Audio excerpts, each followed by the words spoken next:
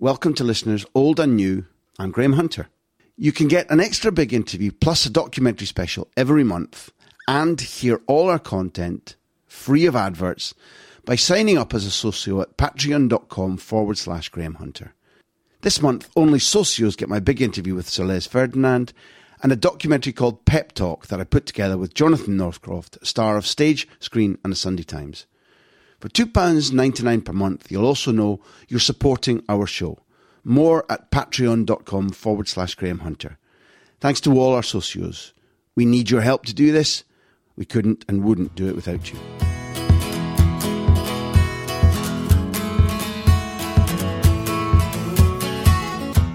Welcome back to the Big Inside View. If you're subscribing to this brilliant podcast series, then presumably, like me, you're delighted that the Champions League is back again, because irrespective of the way in which the remuneration may tilt the scales across the European leagues, irrespective of what I think is the false debate about the group stages, the Champions League since its inception has brought us some of the most extraordinary football that we've ever seen. Thrills, finals full of goals, seesaw finals. And it's brought about a change, a complete change in the mentality of attacking play away from home, a complete change in the quality of pitches, a complete change in how technique and players of skill are protected. In short, it's a fabulous, fabulous creature. Are there blemishes that could be corrected? Yeah, there are. But it's fantastic that it's back. But is it back in the right way? Are you divided between saying we want to see the champion knocked over, or saying it's too soon for Paris Saint-Germain, Real Madrid? Because on Wednesday night, the free-spending champions of France go to the impoverished, lowly... No, okay, they're not. Real Madrid are, in their own way, as free-spending, but they're being challenged by Paris Saint-Germain's ability to deny them the right to buy Mbappe. They've got Neymar, a player that Florentino Perez has coveted since he was about 14 and came and trained at Valdebebas. They've got a side assembled to knock over the European champions, and they're playing a Real Madrid which this season has lacked personality, has lacked application, and where the great stars in white have looked around to each other as if to say, we don't know what's wrong. And certainly there have been periods of the season when Zidane hasn't known what's wrong. The fact that he's iconic, the fact that as a footballer he looked as if he could do anything in any situation, that he could stamp his authority on situations where he and his teammates were the dominant ones. He could also pull teams through the most difficult situations and produce either pieces of magic or pieces of craziness, even in the final of the World Cup in 2006. And the fact that he's such an elegant man in the way he's moved from director of football at Real Madrid to assistant coach, where he was part of the Champions League winning team with Paul Clement and Carlo Ancelotti in 2014, to now become in extremis the guy that Florentino Perez reached out to take over from Rafa Benitez when nobody else was available, nobody else would say yes. And then suddenly Zidane transforms the team, wins 8 trophies, first title in Spain since 2012, since Mourinho, and the only man, the only squad, the only club ever to retain the Champions League. What that's disguised is that he's doing his apprenticeship in reverse. These tough times, these last few months, when the team has been underprepared, undertrained, has lacked the ability to be intense and consistent throughout 90 minutes in absolutely key matches, certainly since they hammered Barcelona in the Super Cup and beat Manchester United comfortably in the European Super Cup in August. Since then, this has been a side that has looked vulnerable, has played in a vulnerable way in the league. That's why it's gone completely. That's why right now they're stiffening the resolve to fight to make sure that they finish at least third and in the automatic qualifying places for the Champions League again. And therefore, even though there's been a slight improvement, the performance away to Valencia, the easy hammering of Deportivo La Coruña at the Bernabeu, and then the 5-2 win against Real Sociedad this weekend, it really feels as if the improvements in key areas probably haven't come in time if Paris Saint-Germain are ready.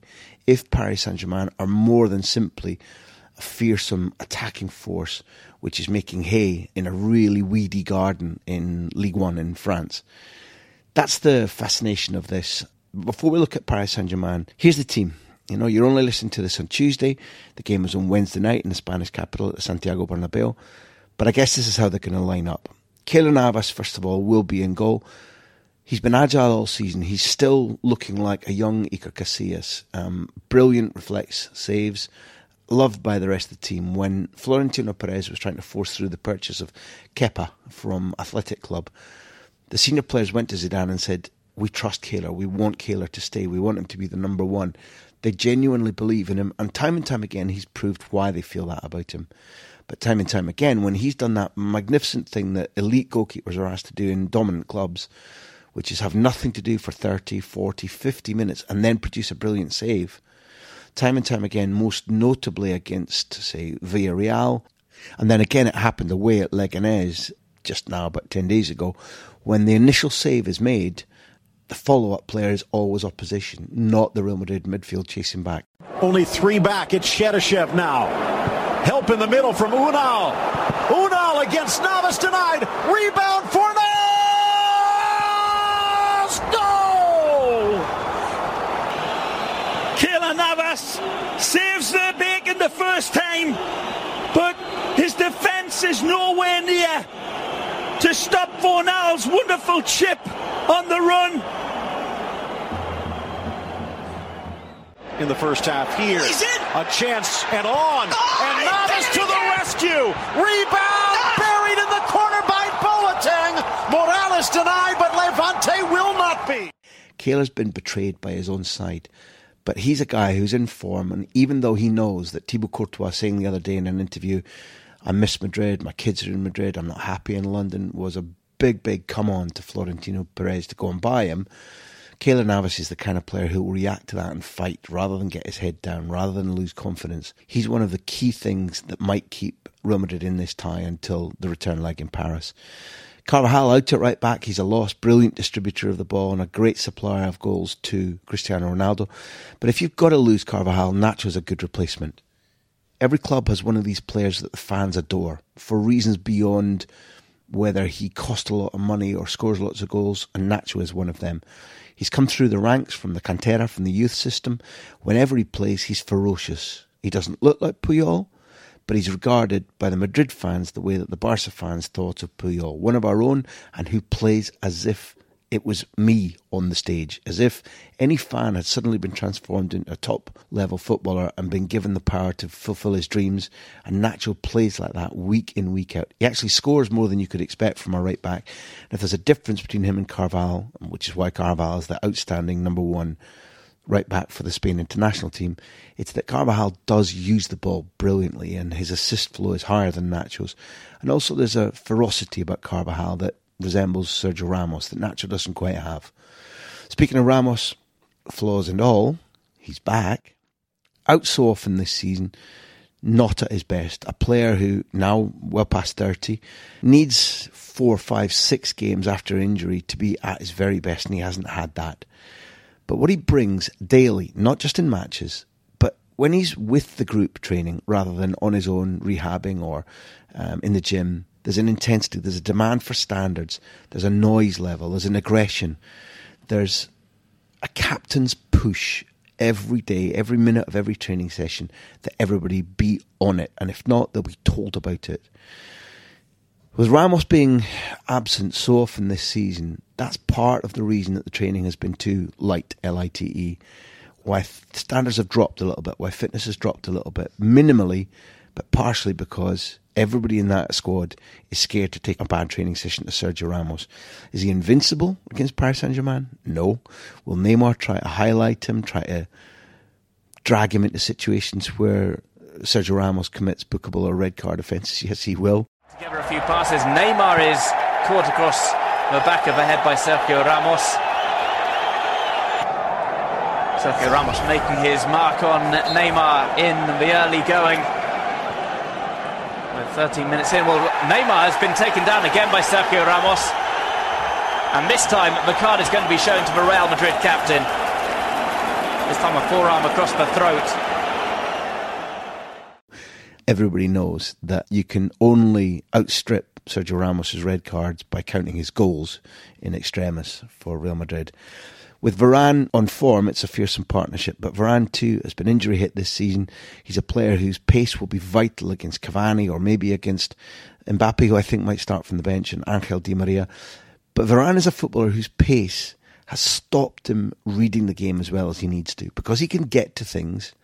Rather than reading the game and anticipating and knowing exactly what he needs to do, there's still a bit of development to come in Varane, to the extent that his best season was for Jose Mourinho winning the title in 11-12, and his game hasn't developed one iota since then. In fact, it's probably gone backwards. Pace, height, power, definitely. Elite centre-back, not as much as he should be.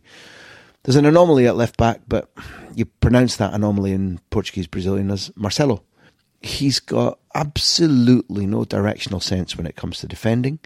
He'll go for a wander as if he was a little kid out in the countryside during the summertime, whistling away to himself, looking around, having a spot at what the other team's doing on the halfway line when he should be on the edge of his own box. And that's something that Paris Saint-Germain are absolutely for sure going to try to exploit. It was really interesting at the weekend when Real Sociedad were beaten 5-2 and Asensio was playing, that when La Real used Canales to attack down their right, Asensio doubled back to make it a 2-on-1 to back up Marcelo, to try and make sure that the Brazilian was in his correct place. The counterpoint, obviously, is what you get by indulging Marcelo. He's an extraordinary attacking footballer and an athlete. He doesn't look like it, but he is. So, for example, if you want to measure up against his errors, his positional errors, the times when a right-wing cross will come over and Madrid are either put in trouble or concede a goal, you look at the fact that he scored in the Champions League final of 2014 against Atleti. In the last 16, in this round of the 2015-16, he made an assist against Roma. He tucked away his penalty in the final in Milan, again against Atleti. In the 2017 quarter-final against Bayern Munich, when it looked very much as if Ancelotti's team was going to eliminate Real Madrid, having lost at home in the first leg, it was Marcelo who produced an assist for Cristiano Ronaldo to make it 3-2. And of course, as he does in finals, he put his stamp all over a goal. Asensio's 4-1 goal was courtesy of Marcelo. The trouble is, until now this season, he hasn't been as good in an attacking or creative or anarchic sense as he needs to be until the last couple of weeks. Almost with Pavlovian timing, Marcelo looks as if he's back, in an attacking sense at least. If he has a disaster in defensive terms, don't come back to me or via Neil or Martin and say, you said he was going to defend like a trooper, because he won't. In the midfield, there's good news for Real Madrid. Modric and Kroos have had ambivalent seasons, each of them looking flat and tired. Zidane has done something clever that he's not yet been given credit for. During the month of January, during the Cup onslaught, when big teams like Sevilla and Barcelona, including Paris Saint-Germain, who had 2 cup competitions to play for in France, Kroos and Modric were used sparingly. They were used, but their number of minutes on a pitch decreased a little bit. They both played almost identical minutes from January 1 until now, with the aim of being ready for this Paris Saint-Germain tie. What happened as a counterpoint was that in training, there was like a mini pre-season where they were asked to work a lot harder physically, to tone themselves. And you can see it against Levante in the 2-2 draw. Modric was absolutely imperious. And even at 31, 32 plus, chasing back younger men, Evie and Morales, winning the ball and using the ball and always showing for the ball. Kroos is a different matter, not chasing and winning all the time, but on the ball, using it, much more accurate with his passes, suddenly scoring goals. An imperious goal in the 4-1 win at Valencia, a brilliant, even better goal against La Real at the weekend. Kroos feels ready, hungry, and neither the Croat nor the German is now guilty of saving themselves for this summer's World Cup and saying, listen, we've won everything with Madrid, let's just make sure that we're in form for our countries when we get to Russia. They're both serious problems for Verratti or Lo Celso or whoever, Draxler, whoever plays in Paris Saint-Germain's midfield. Casemiro's a different case altogether. The Brazilian's been a linchpin, and again he's a symbol of what Zidane did. From when Benitez dropped Casemiro and used Danilo instead in the Clásico that cost him his job and they lost 4-0 at home, Danilo was relegated by Zidane and then sold, whereas Casemiro was promoted, such that in the first couple of seasons of Zidane, Casemiro was probably the best defensive midfielder, central midfielder in the world, not an organising, structural midfielder like Busquets, nowhere near him. But in terms of pure defensive arts, doing all the work to allow Modric and Kroos to do so much damage further up, Also, blessed with an unnatural ability to convince himself that the referees couldn't see him, that he was invisible. If any of you have watched Gregory's Girl, there's that moment when Gregory's been late to school and he's dodging across, zigzagging across the red blaze playing fields, where the two teachers are up in the staff room watching him laugh and going, thinks he's invisible. Casemiro genuinely must have watched Gregory's Girl as a very young boy back in Brazil, because the number of times over the last 2 seasons when he's committed fouls that mean he should have been booked 3 or 4 times in a game and he's only been booked once is absolutely extraordinary. Never been sent off for Real Madrid. It's my opinion that in professional football he's never been sent off, and I don't have a more extraordinary stat than that for you. But this season he's looked short, physically short. He's looked as if the way in which the pre-season training was gentle, standards dropped a little bit, and I'm talking minimally because of all the trophies and all the success and the accumulated tiredness. Casemiro needs to be absolutely at peak physical condition to be as good as he needs to be, which is why I think he was rested at the weekend against La Real. Up front, this is the point where I'm going to disagree with Zidane. He's going to play Bale, Benzema and Cristiano. He's going to be BBCing it. Well, I'm not a big ITV fan, but the BBC should be switched off for this one. Ronaldo has to play because he's got 7 goals in his last 5 in La Liga. He finishes well still. He works away at his game, even though this season it's been atrocious. He's looked like a guy who's forgotten how to practice hard enough at the basic arts of first touch, side foot finishing, little things that were the bedrock of him being extraordinary when he did things with the ball, particularly in scoring, that nobody else on the planet was doing and made him prolific. The bedrock of what made him so good seems to have diminished a little bit, as if life, being a father multiple times over, winning the Golden Ball, his film, his marketing, all these things, in my judgment, mean that he's not working as hard at the basics of his game. And it isn't simply the fact that he's getting older. He turned 33 last week. It's that something has detracted a little bit from his focus about how to be the best.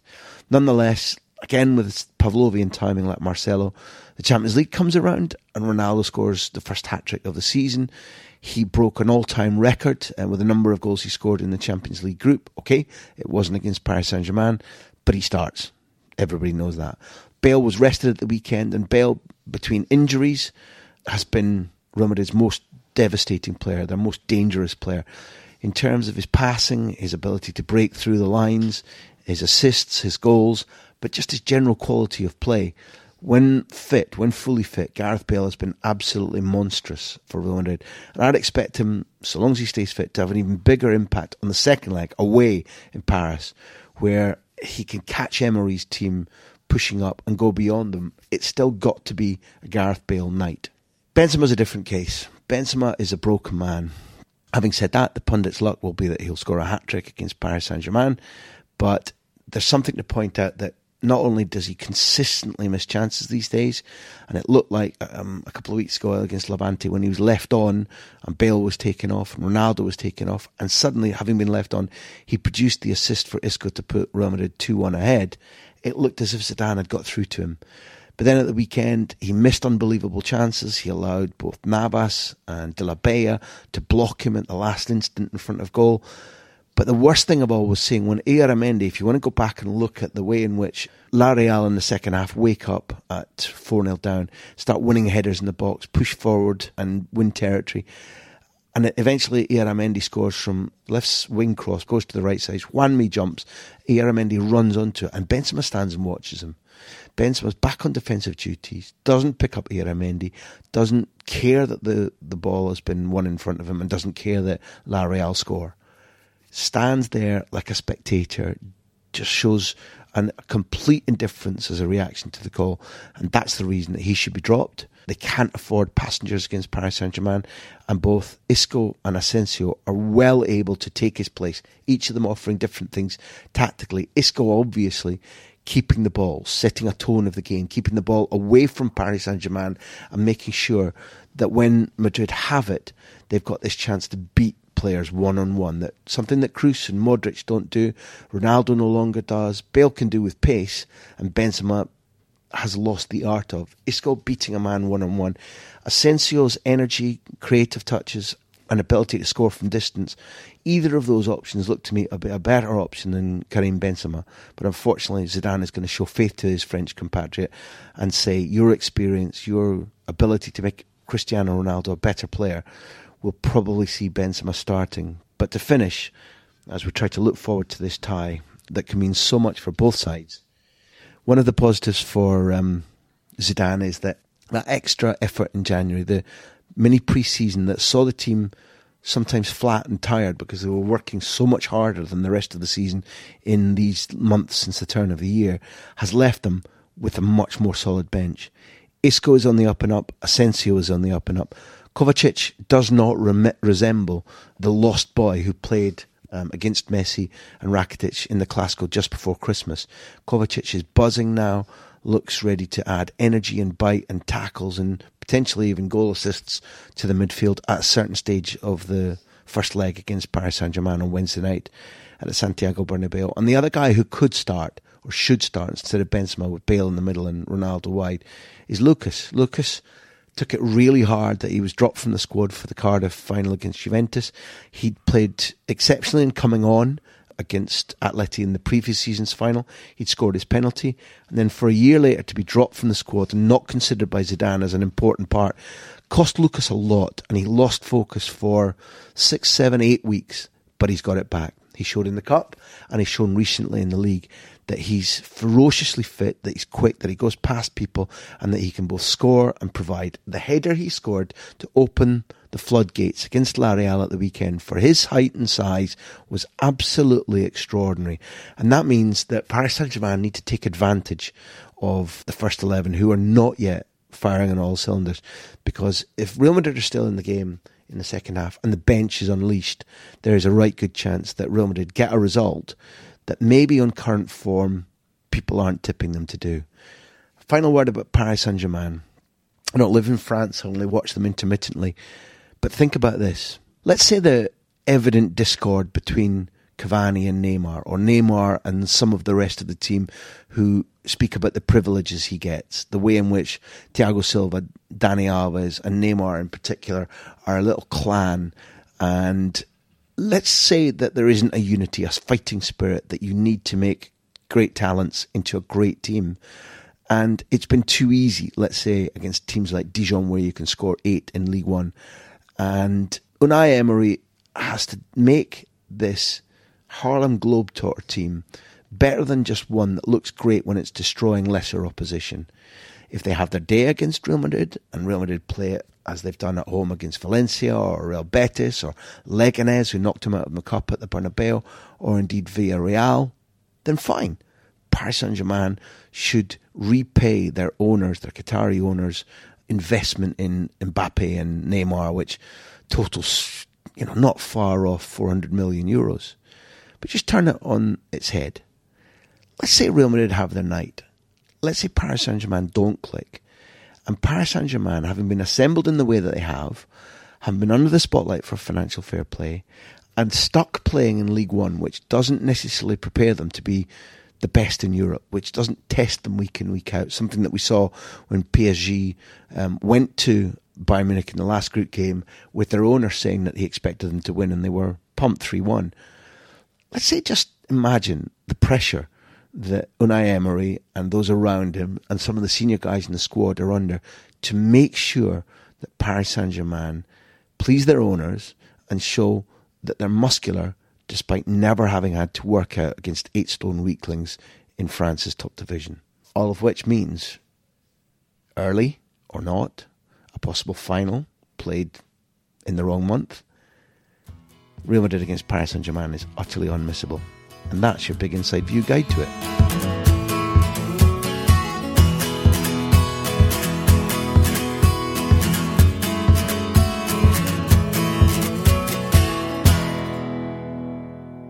Hope you enjoyed that. I'm willing to bet you did. Finally, a reminder that you can get an extra big interview plus a documentary special every month and hear all our content free of adverts by signing up as a socio, by signing up as a member. Join us at patreon.com/Graham Hunter. We need you. For £2.99 per month, you'll also know that you're supporting this independent show that we produce and fund ourselves. There's more on this at patreon.com/Graham Hunter. Thank you to all our believers, our members, our socios. We need you for this.